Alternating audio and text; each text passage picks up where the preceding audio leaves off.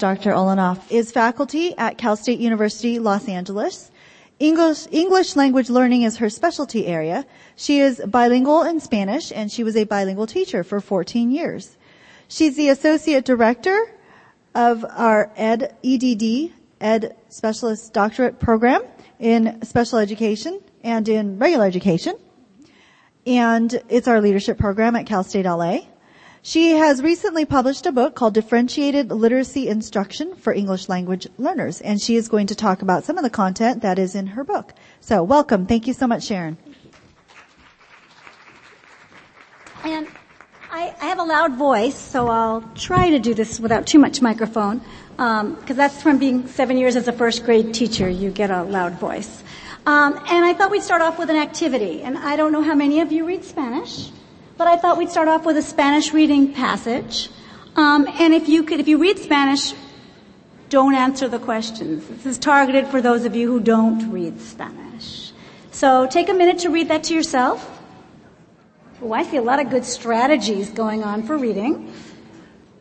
Now, if you read in Spanish, you're already done and you don't need much help. Okay. All right, I thought I'd give you a little scaffolding on the passage. So let's look at some Spanish vocabulary that if you didn't get the whole passage, might help you with it.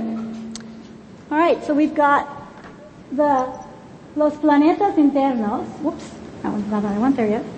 I always do this wrong. So we can see, interestingly enough, this is in English. We've got some primary language scaffolding here for you. So I heard you talking about that. We've got the planetas internos. And we can see, we learn about Marte here. You now know what the Tierra is, right? Mercurio es que está más cerca del Sol. All right. Take a look at the passage again. Now that you've had some scaffolding, take a look at the passage again. To make a little more sense, I'm hoping. So let me ask you some comprehension questions. ¿Cómo se llaman los planetas más cercanos del Sol?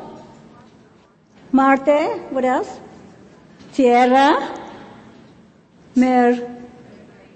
and Venus, right? Okay. And cuáles son los, I get the questions messed up. That was supposed to be the first one was the planetas internos. I mess up the questions myself and I read Spanish. That's not good. Okay. We know, the reason I did this activity is we know that overall students who speak a language other than English at home account for 40% of California's K-12 school population.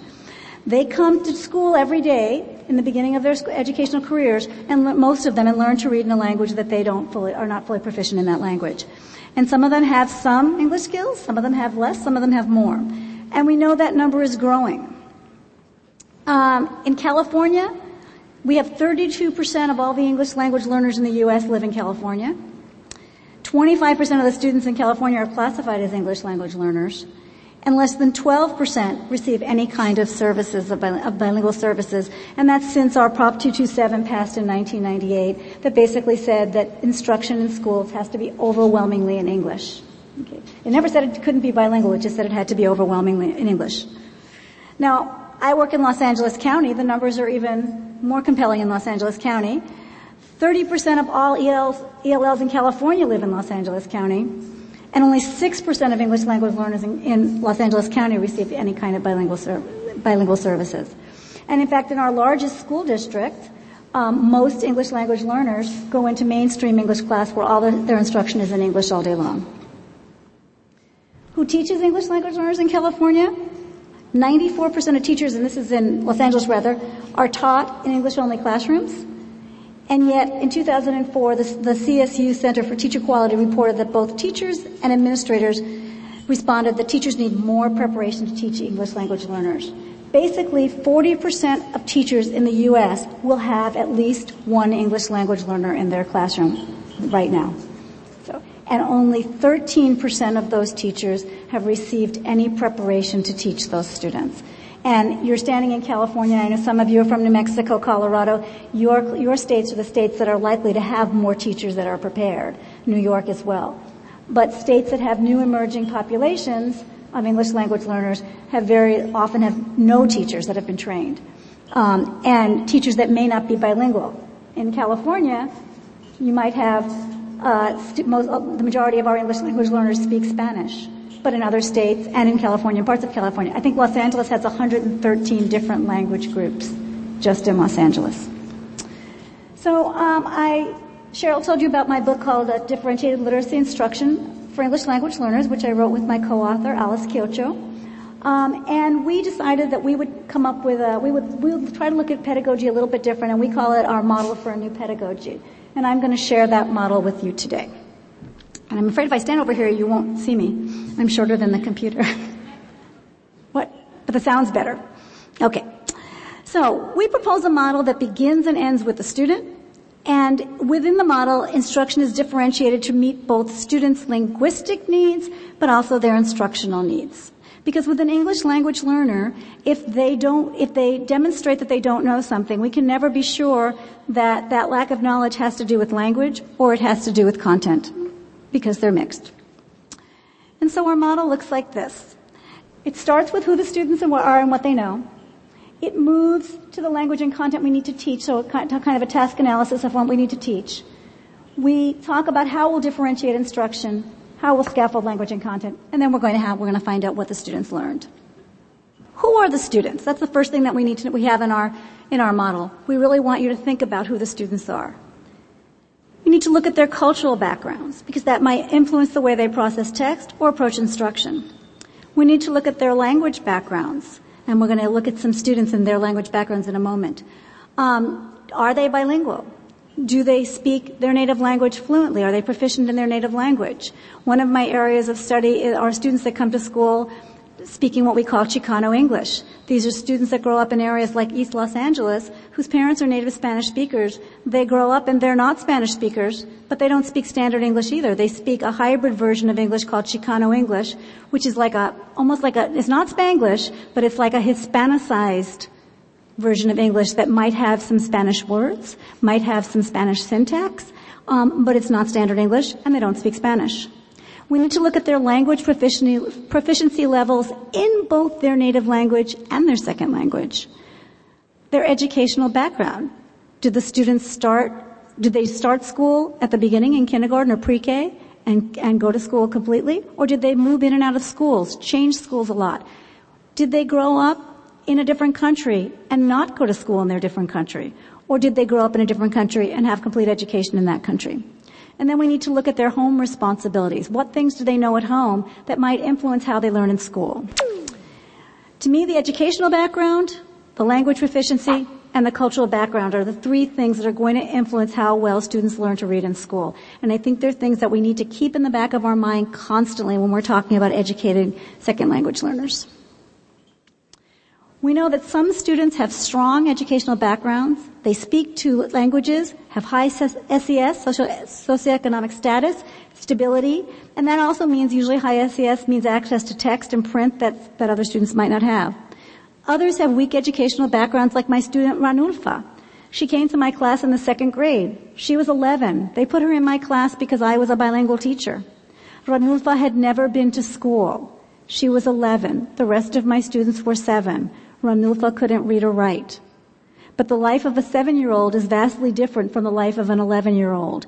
And so even though she made quick friends with the students and left my class after a year reading at a second grade level, there were consequences and prices to pay. Sadly, because she was then 12, they put her into 4th grade, which, it's like skipping a grade when you're already 2 years below grade level. All right, so let's look at Kristna. Kristna left Poland at age 12, where she was a good student. She entered a 7th grade program in Oregon with sheltered content and content-based ESL lessons. Within 2 years, she exited the ESL program. She was a top student by 9th grade and developed a website for the high school student council. How do you think she's going to do in school in English literacy? How do you think? Yeah, she's got really high academic English literacy. She's going to do well. The key is she left Poland at 12 where she was a good student. She knew how to read and write in Polish when she got here and was able to transfer all those skills to English. And these samples are courtesy of Donna Christian at the Center for Applied Linguistics. Joaquin, on the other hand, came from Puerto Rico, came to Pennsylvania at age 4. He spoke Spanish at home and had kindergarten and 1st grade in Spanish. In 2nd grade, they moved him into an English classroom.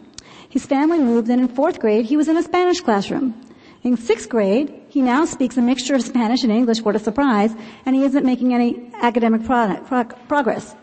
So we would say that Joaquin has pretty low. He's got some academic literacy, but not too much. Carlos, on the other hand, attended a Montessori school when he was 3 and 4 years old. In kindergarten, he entered a 2-way immersion program in New Mexico. 50% of his day was in Spanish, 50% was in English. He studied grade-level curriculum throughout elementary school this way, but he took state tests in English, even though half of his instructional time was in Spanish. In the middle school now, he continues with advanced Spanish language arts and literacy classes. What do you think? Is he doing literature classes? You think he's okay? You don't know. Actually, he's doing really well. There's a lot of research. Thomas and Collier are the big proponents of dual immersion programs to suggest that dual immersion programs are very effective. There's some criticism of them too, most strongly by Guadalupe Valdez out of Stanford, but that's for a different day. And our last student is Aziza. She attended school in Somalia for a year when she was 8. Then she stayed home to help. At 14, her family went to a refugee camp where she learned some basic English. At 16, her family came to Minnesota, and she enrolled in high school. Do you think she's doing okay? No, she's not. And these are the students you'll see. They're struggling because they don't have a foundation in literacy or language. So we suggest that we need to find out what the students already know, because knowing about those 4 students before you plan instruction would help you to plan effective instruction for those students. We talk about interests. It's important. I think Madeline Hunter, I was talking about that in my earlier session, wrote a series of skinny books back in the 60s, I believe, and one of them was called Interests. And she talked about finding out what kids are interested in, and if you can teach them things they're interested in, not only are they going to pay attention more and be less discipline problems, but they're also going to learn more because they're interested. And if you've ever taught a 2nd grade class and introduced a unit on dinosaurs and transfixed some of your students, you've seen that.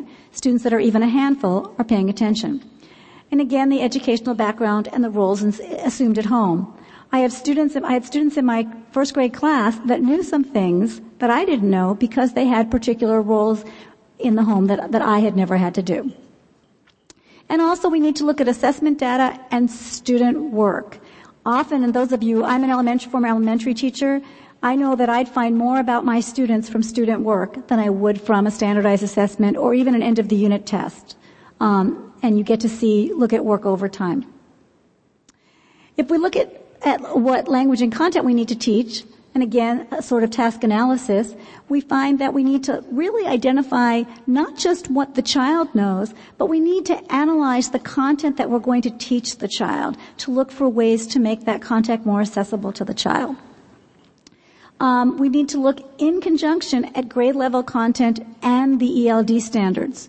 Here in California, West Ed produced a map that links the English language arts standards and the English language development standards, so you can see how they match up and how you can teach to both those standards at the same time. I don't know about where you live, what your ELD standards are. Ours are kind of, I wouldn't say they're my favorite things here in California, but it's important to look at them. The intersection of your content objectives and the standards, because the standards don't always match up with the content that you're teaching. Here in California, we have language arts standards. We have mandated scripted programs in reading. We do work to align our standards and our objectives, but there's a lot of overlap and they're not always the same. We have very regimented literacy instruction if you're not from the state. You need to look at also the language that's required to learn the content objectives and standards. Every time you're teaching content to an English language learner, you're teaching language as well. And that's the true of most students in the primary grades, but it's even more so for English language learners. And then the language that's required to engage in the literacy activities, not just the content that you're learning, but the reading that you're going to do or the writing that you're going to do to actually make sense of the content. And finally, where those language and content objectives intersect. We need to know what skills are necessary for the students to be able to access the instruction, access the content. So again, I say this all the time to my students, find out what your students know. And then, pre-teach critical vocabulary.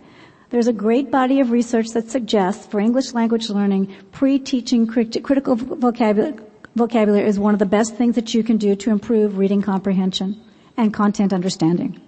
There's not quite the same link between native English speakers and English reading comprehension, but for ELLs it's critical. Because we don't know if the student isn't accessing a piece of text or content because they don't know the content or they don't know the language.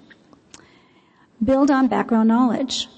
Students come to school with a vastly different group of experiences. One of the reasons we find out what we know is that we can make connections between what students are learning and what they already know. And we talked about how this also links to students, the cultural context from which the student comes from in a variety of ways and not just for English language learners. And the example I gave at the 2:00 session was that I'm a city girl. For me, camping is the Hilton without room service. So when I read Charlotte's Web, it's a vastly different book than it is for my students who grew up on the rancho in Mexico. So we come to the book and we make meaning differently out of those books. And I told the group earlier, and plus I'm deathly afraid of spiders, so I keep wanting to kill Charlotte.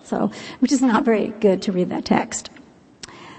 We also need to provide explicit instruction in a collaborative setting. And what I mean is a collaborative setting is sometimes your English language learners, especially if you're teaching you're teaching to a group that has students of diverse language proficiencies, might have some other questions that relate to language content.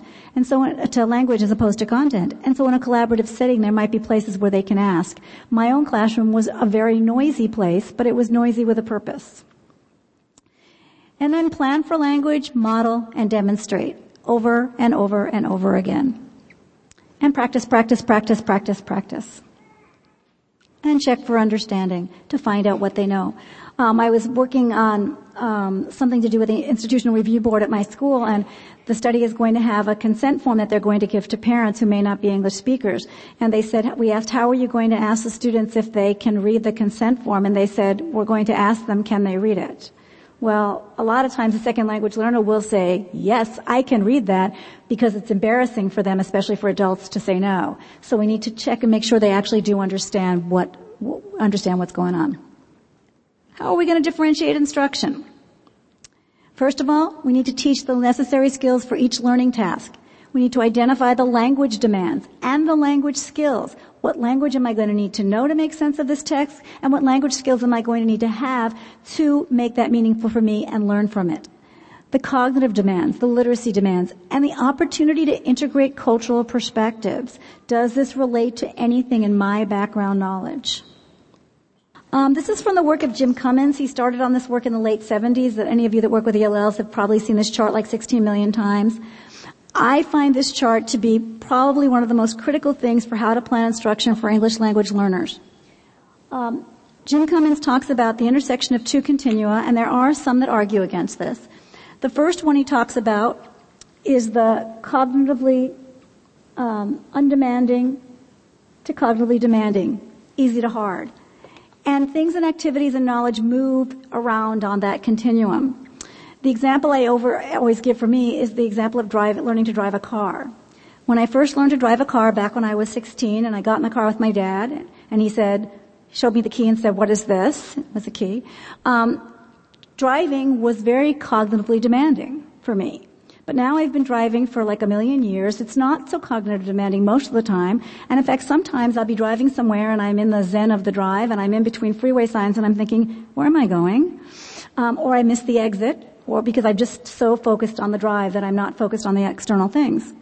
But then sometimes, because I live in Los Angeles, it becomes cognitively demanding again. Because if you've lived here for any length of time or visited here for any length of time, you know that all it takes is 5 seconds of rain in the morning for the freeways to be ruined in Los Angeles.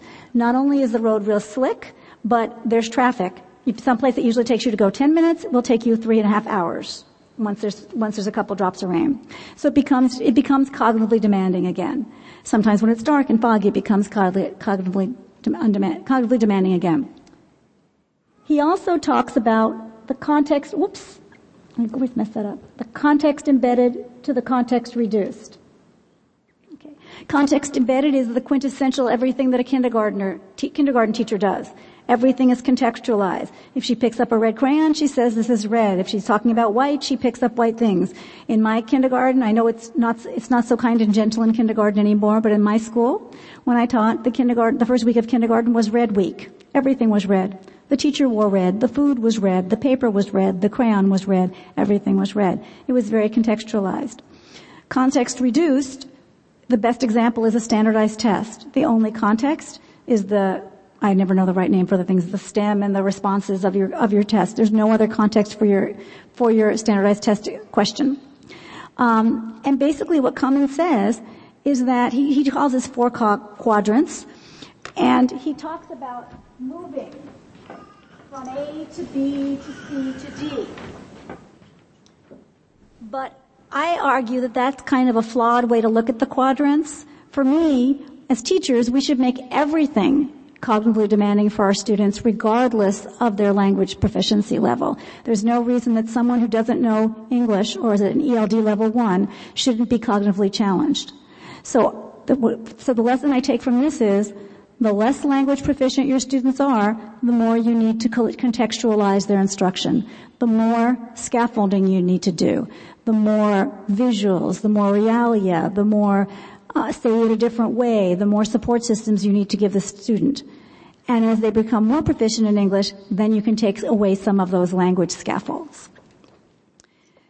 Teachers, therefore, can differentiate the content, the language processes, and the products according to students' background knowledge, interests, and language proficiency.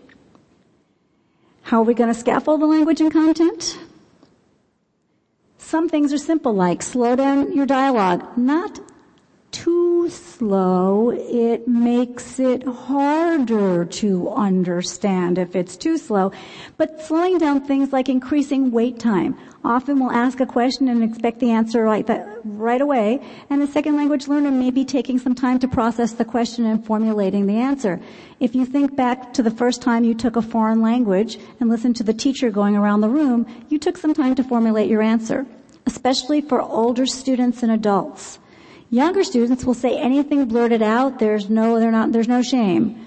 An older adult's not going to, or an older child isn't going to blurt it out that fast. Allow more turns before recasting what the learner said, so let them say it a few times and go back and revise themselves before you say it back to them correctly. And again, check for understanding. Adjust or paraphrase your inquiry. Ask them if they can say it again. Can they say it in a different way? Can you tell me a little more? What do you mean? Can you explain it again? And sometimes if there's a really hard time saying, if you speak the native language of that student, can you tell me in Spanish? Can you tell me in Chinese? That to me is my last resort because I want to get it out of them in English. And scaffold content. Again, modeling skills and strategies. Making the relationship between concepts overt. Sometimes you see the connection, but the students don't. Emphasizing the distinctive features of new content and scaffolding the use of strategy, skills, and concepts. And some of this is like a no-brainer. Use manipulatives, visuals to teach content and language, especially at the early stages of language proficiency. Provide explicit instruction in language use. A lot of times when I was teaching, we ran out of time for ESL, and the thought was that students would get the ESL in their other contents. They're not going to. We need to teach them English. And encourage elaborated student responses rather than just a yes or a no or a one-word answer. And also use gestures, facial expressions, whatever you take to help your students support their English learning. And remember, we need to scaffold both the language and the content. Language scaffolding is not simplifying language, it's amplifying language. And just because the students don't know the language doesn't mean they can't think. The final part of our model is to find how you're going to find out what the students learn. How will you know what they learned? We argue that for ELLs, it's important to use multiple measures to assess them. We want them to have multiple opportunities to demonstrate mastery, both in the number of opportunities, but the ways that they can do it. If a pen and paper activity isn't working, maybe they're going to draw the answer. Maybe they're going to act it out. Whatever way it takes to get them to demonstrate that they know the content, especially if you're thinking that they don't know the language, and then we can work on the language. It's important to examine data about student achievement and language development. In California, we assess students in K-12 every October, I believe. They take the California English Language Development Test. Unfortunately, the teachers don't get those results till the next year. So they're not really helpful in planning instruction for your students. And then measure the process as well as the product, how they're doing in the activity in addition to the final product. And a few factors to consider: ELD level, primary language literacy skills, educational background, language of instruction, and instructional accommodations. And these are like the factors we had at the very beginning. And there's been a lot of work. Jamal Abadi out of UC Davis has done a lot of work on accommodations for English language learners and assessment. He talks about things like extra time. If any of you are bilingual and think about taking a test in your second language, it takes longer. I speak Spanish. I'd have a hard time with a standardized test in Spanish unless I had a whole lot more time. Reading aloud the directions, small group or individual testing, or even native language testing, but with a caveat. Because if a student has only been instructed in English, it's going to be very hard to take a standardized assessment in their native language if they've never been exposed to that in an academic way. And a couple of other things, just clarifying words, flexible scheduling, and we just need to remember that the most effective accommodations address basic linguistic needs. One of my friends used to always want to use dictionaries. Like if it was a Spanish-English bilingual student, they wanted to give them an English dictionary. Well, if they don't speak enough English, they're not going to be able to access the English dictionary to help them with the task. It doesn't make sense. And if they're not fluent enough in Spanish, they're not going to be able to do that too. We seem to assume that the students are going to be equally proficient in both language or more proficient in one, and that's not always the case. And I just have a final thought. I'm going to let my students talk to you first. Let's see if this will work. Oh, start reading it. But that wasn't in the book. That was just in the pictures. You gotta say your old words. What kind of cake was it? What kind of cake and what did they tell her at the cake? Okay, that's your four. What did And I think Mary Lou McCloskey said it all in 1990. Language teaching to students who are acquiring English should take place all day in all content areas. These students have no time to waste.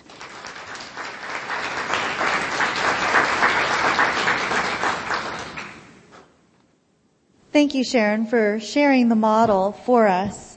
To respond to Dr. Olonov's presentation here, we have Dr. Madeline.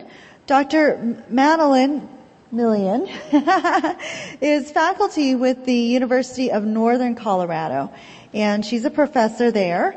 She is the author of Diversity and Visual Impairment, The Influence of Culture, Gender, and Ethnicity. Her expertise is in the field of visual impairment and English language learning. She began her teaching profession as a bilingual teacher of ESL teacher as well, and also as a teacher of students with visual impairments. So to respond to Dr. Olonov, we have the pleasure of hearing Dr. Millian. Thank you so much.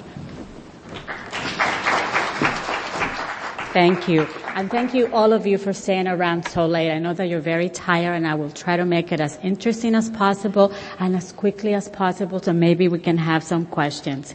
When I was first asked to respond to Dr. Ulanov's presentation, I had envisioned to take her model and take you through each one of the components of her models and tell you how those components can be applied and could be different for kids with visual impairments. It became apparent to me that I did not have the time to do that. So what I did is I picked two of her components and really looked at them in terms of how is this different, in addition to what she had already stated, which all of it could apply to kids with visual impairments who are ELL. I also added some of the more specific things that could apply particularly for blind kids who are Braille users. So that's my approach, and maybe one day I will do that. I will continue to take her model and see how it can apply to kids with visual impairments who are ELL. I am going to begin by sharing with you a conversation that I had with a family. I have known them for many years. I have known them since they came to the United States when their child was 3 years old. And I have stayed in this family's life for many years, and I visited with them 2 months ago. And while I was preparing for this presentation, I thought, their conversation was really relevant to this topic. So I will share that with you. This is the mother speaking. I met them when the boy Camilo was 3 years old, and he is now in 11th grade. Came to the United States from Mexico. I had never may have had some early intervention in Mexico. The parents, it became apparent to them that they couldn't really educate Camilo the way that they would want him to be educated, so they decided to come to the United States. This family is unlike some other immigrant families, and that the mother has a university degree, the father has a technical degree, so they know education, they have very high expectation for their children. So this is what the mother said. We thought Camilo was learning enough English to go to college, but he has not been able to do well on the standardized test. We never taught him how to read Spanish because we thought he would get confused. Now he does not know English well enough for college, and he does not know how to read Spanish either. So that, to me, was a real sad statement that a parent has to make. There was almost like a sense of failure in her voice because of she does not see that what she had anticipated and expected for her child had really materialized. So here's what Camilo said.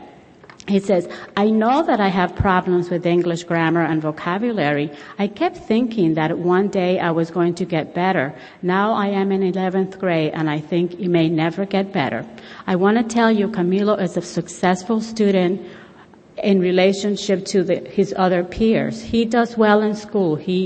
It's when you look at him and when you ask his teachers, he's doing well. However, he's not able to pass a standardized test, and he himself knows that his English skills are not at the same level with other peers, and he identifies that his vocabulary is not at the level that it ought to be. So he is smart enough and he is capable enough to understand his educational deficits in comparison to other children.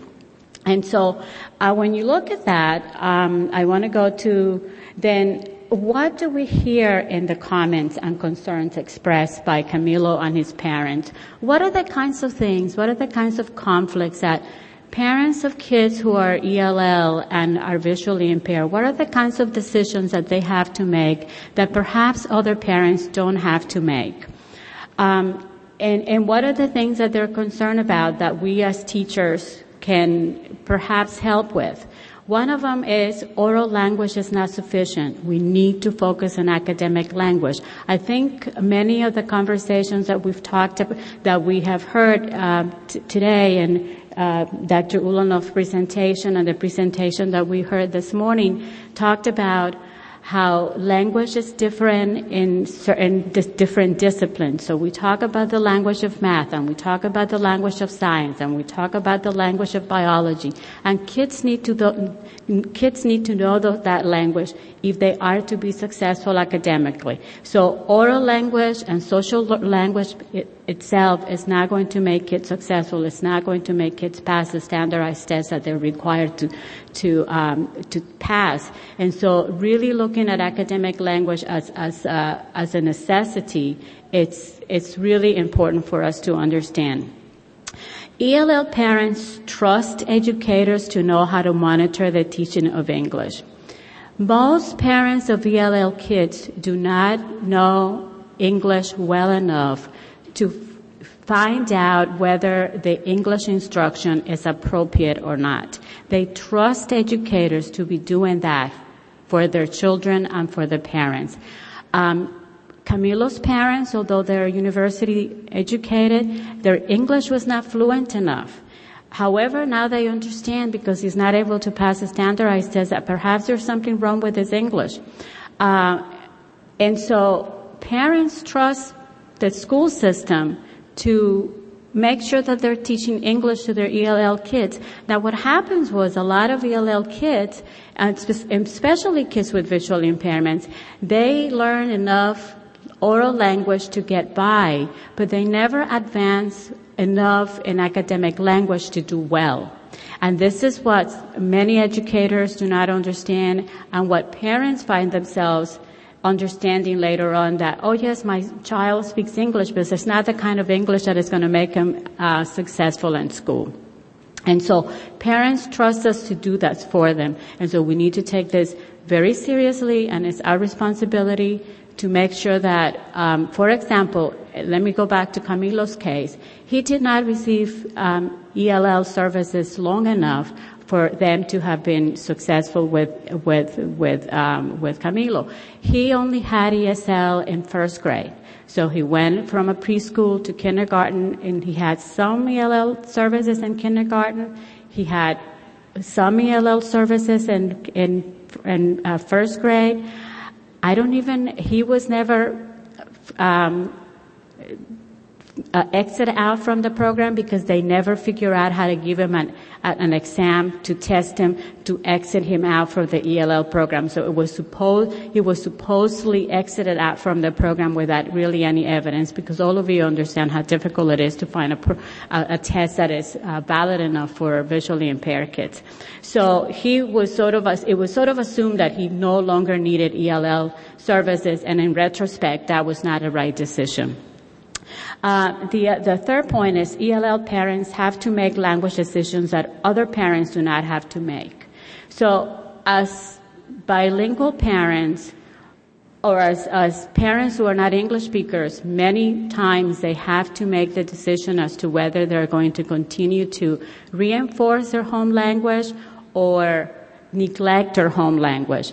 And these are the kinds of decisions that are very difficult for parents to make. In many cases, parents, under their own assumption, believe that if they continue to speak to their children in their native language, or if they try to help their children with literacy in their native language, that they will somehow interfere with English. There is no research to support that. There is no research to support that maintaining the native language and facilitating native language literacy is going to at all interfere with English. In fact, we have strong evidence that, in fact, it really helps with English learning as well. But parents don't know this, and many teachers don't know this as well. So if you have a parent who's struggling and that parent goes to a teacher who perhaps may not know this body of evidence, intuitively one will say, oh, well, if he's trying to learn one language, why will we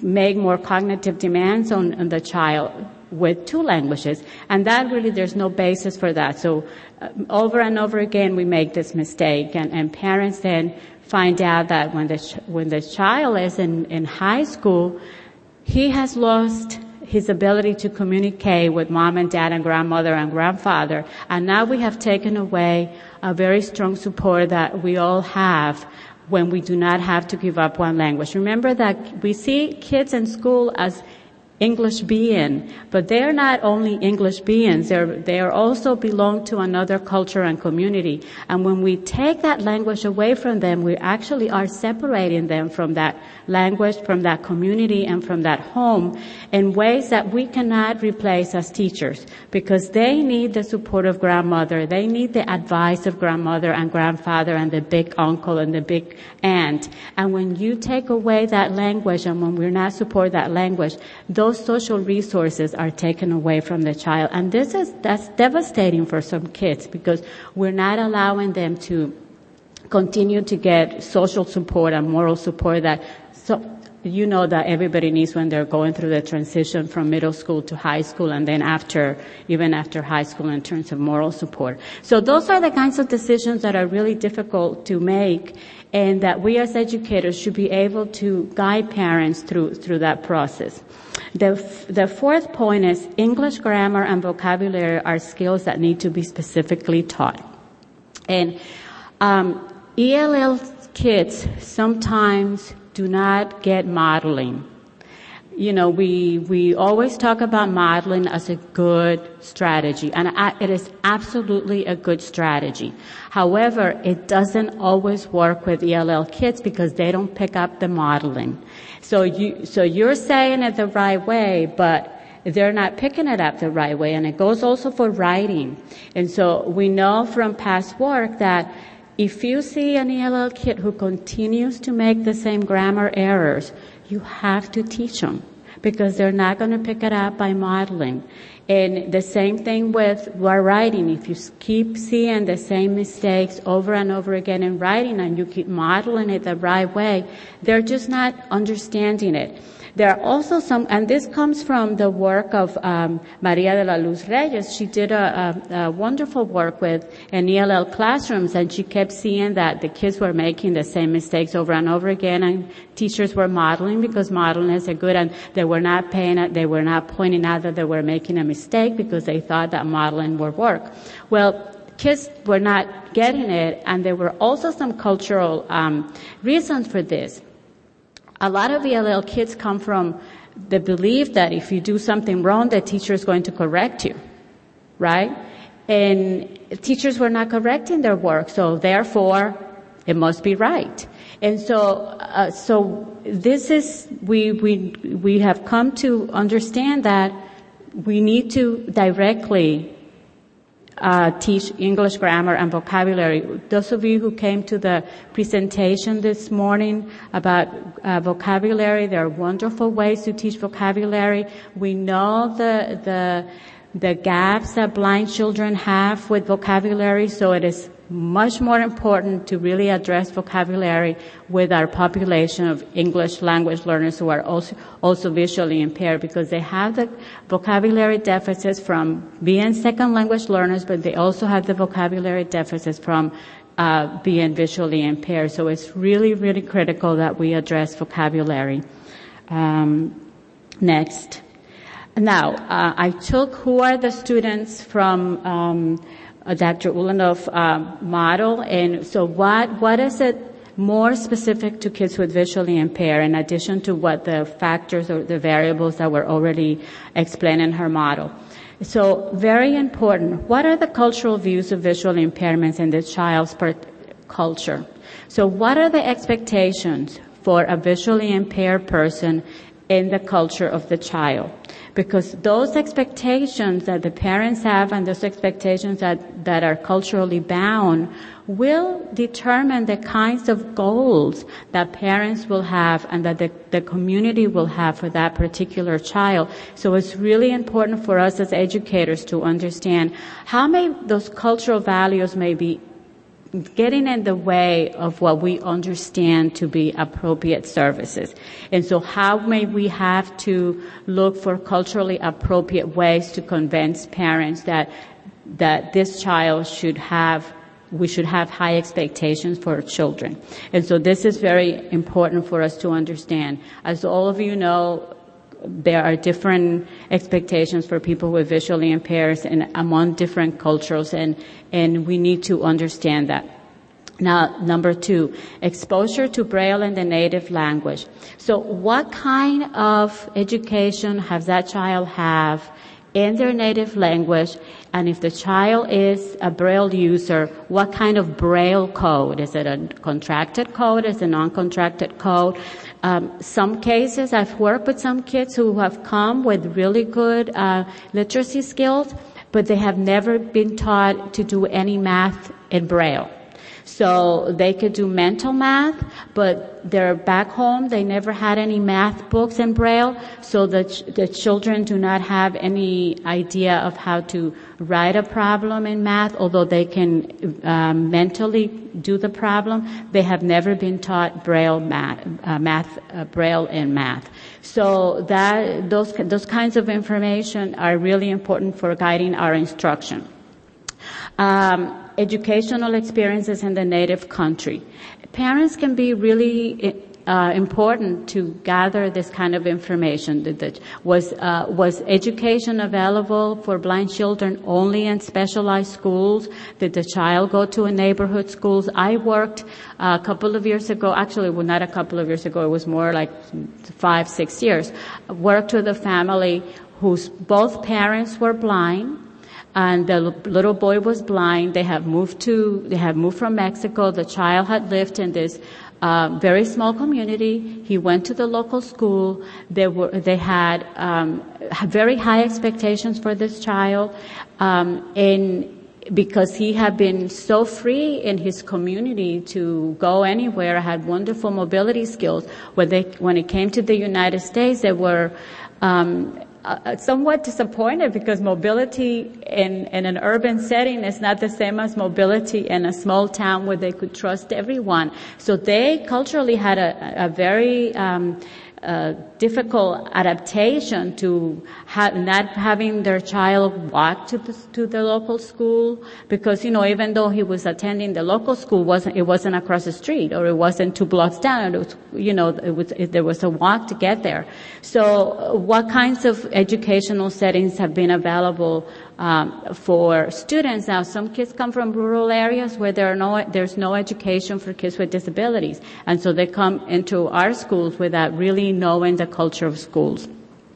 And a very important one, what are some of the home expectations based on gender and disability?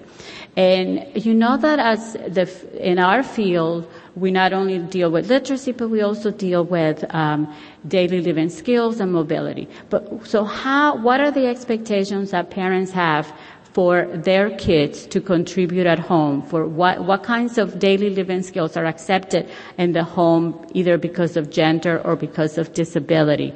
We still hear that boys are not supposed to learn to cook because boys don't cook. And then we have to say, but in the United States, actually boys do cook. And so all the kind of thinking that parents have to go through, and that we have to convince families that these are appropriate skills and it's okay for their children to learn. Now, there might come a time that you have to say, I'm teaching this child something that he's never going to do at home, and that's okay, but you still will teach it, and maybe that child will one day use it. But as teachers also, we have to live with the realization that once they are home, we have no power over them, and that in fact, whatever we're teaching them is not going to be useful for them. But nevertheless, we feel that it's valuable and we teach it. And the same thing with gender. Both this gender and disability in terms of cultures is really interesting. In terms of assessment, the things that I thought are really important is that native language informal assessment is an excellent starting point to guide instruction, including Braille skills.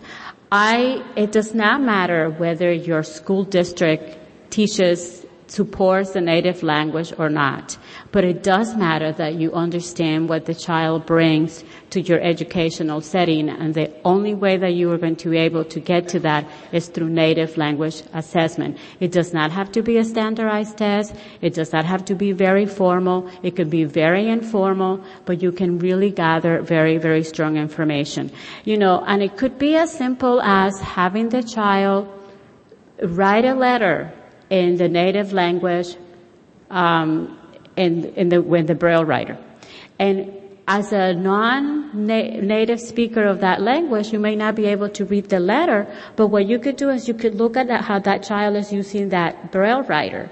So not only how is the writing, but how are the skills for using the Braille writer? Is he using the right finger position? Is he not using the space bar correctly? So there are many, many things that you can do through informal assessment that doesn't require that you are the speaker of that language, but that it gives you an opportunity to observe. Now, obviously you're not going to ask the kid to write something in English because it's not possible for them. So what are the kinds of opportunities that you may create that will give you information that will be necessary to guide instruction?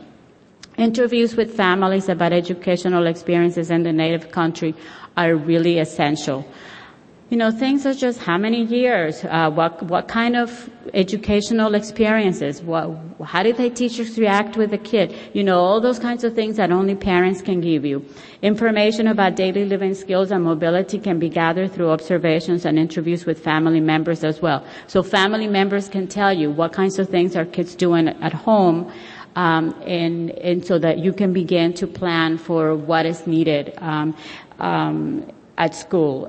Remember that child rearing practices are very different in different cultures, and there are different expectations. And so maybe in one culture, the kids are not supposed to be getting dressed and making decisions about what they wear or doing their hair and all those kinds of things. But those are the things that are important for you to learn through parents. So what are your expectations for this child?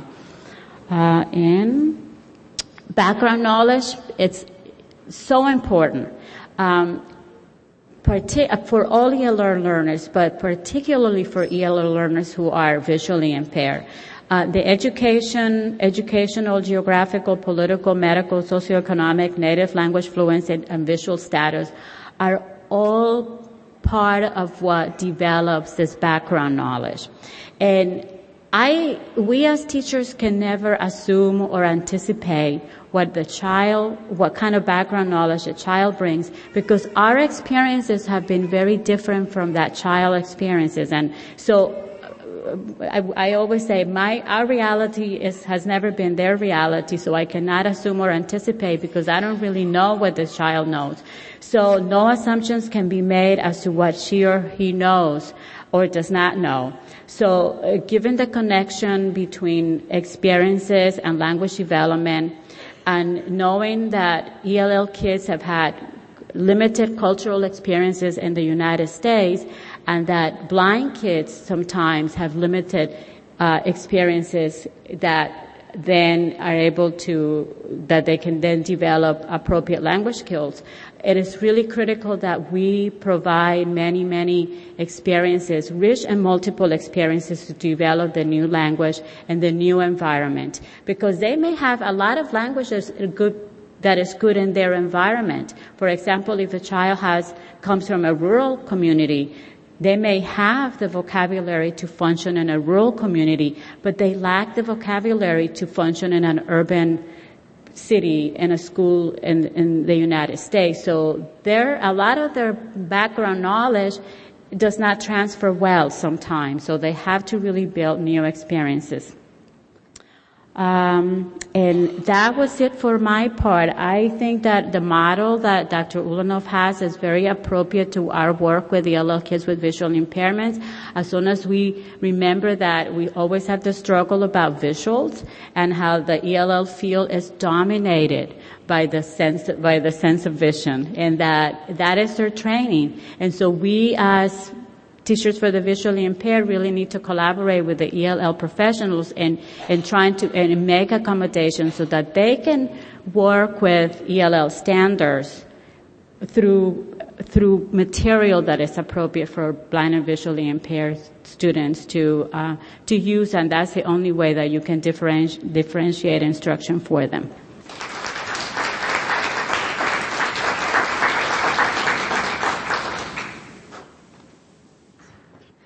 All right. Thank you very much, Dr. Ulanov and Dr. Millian, for the wonderful presentations that you both provided us.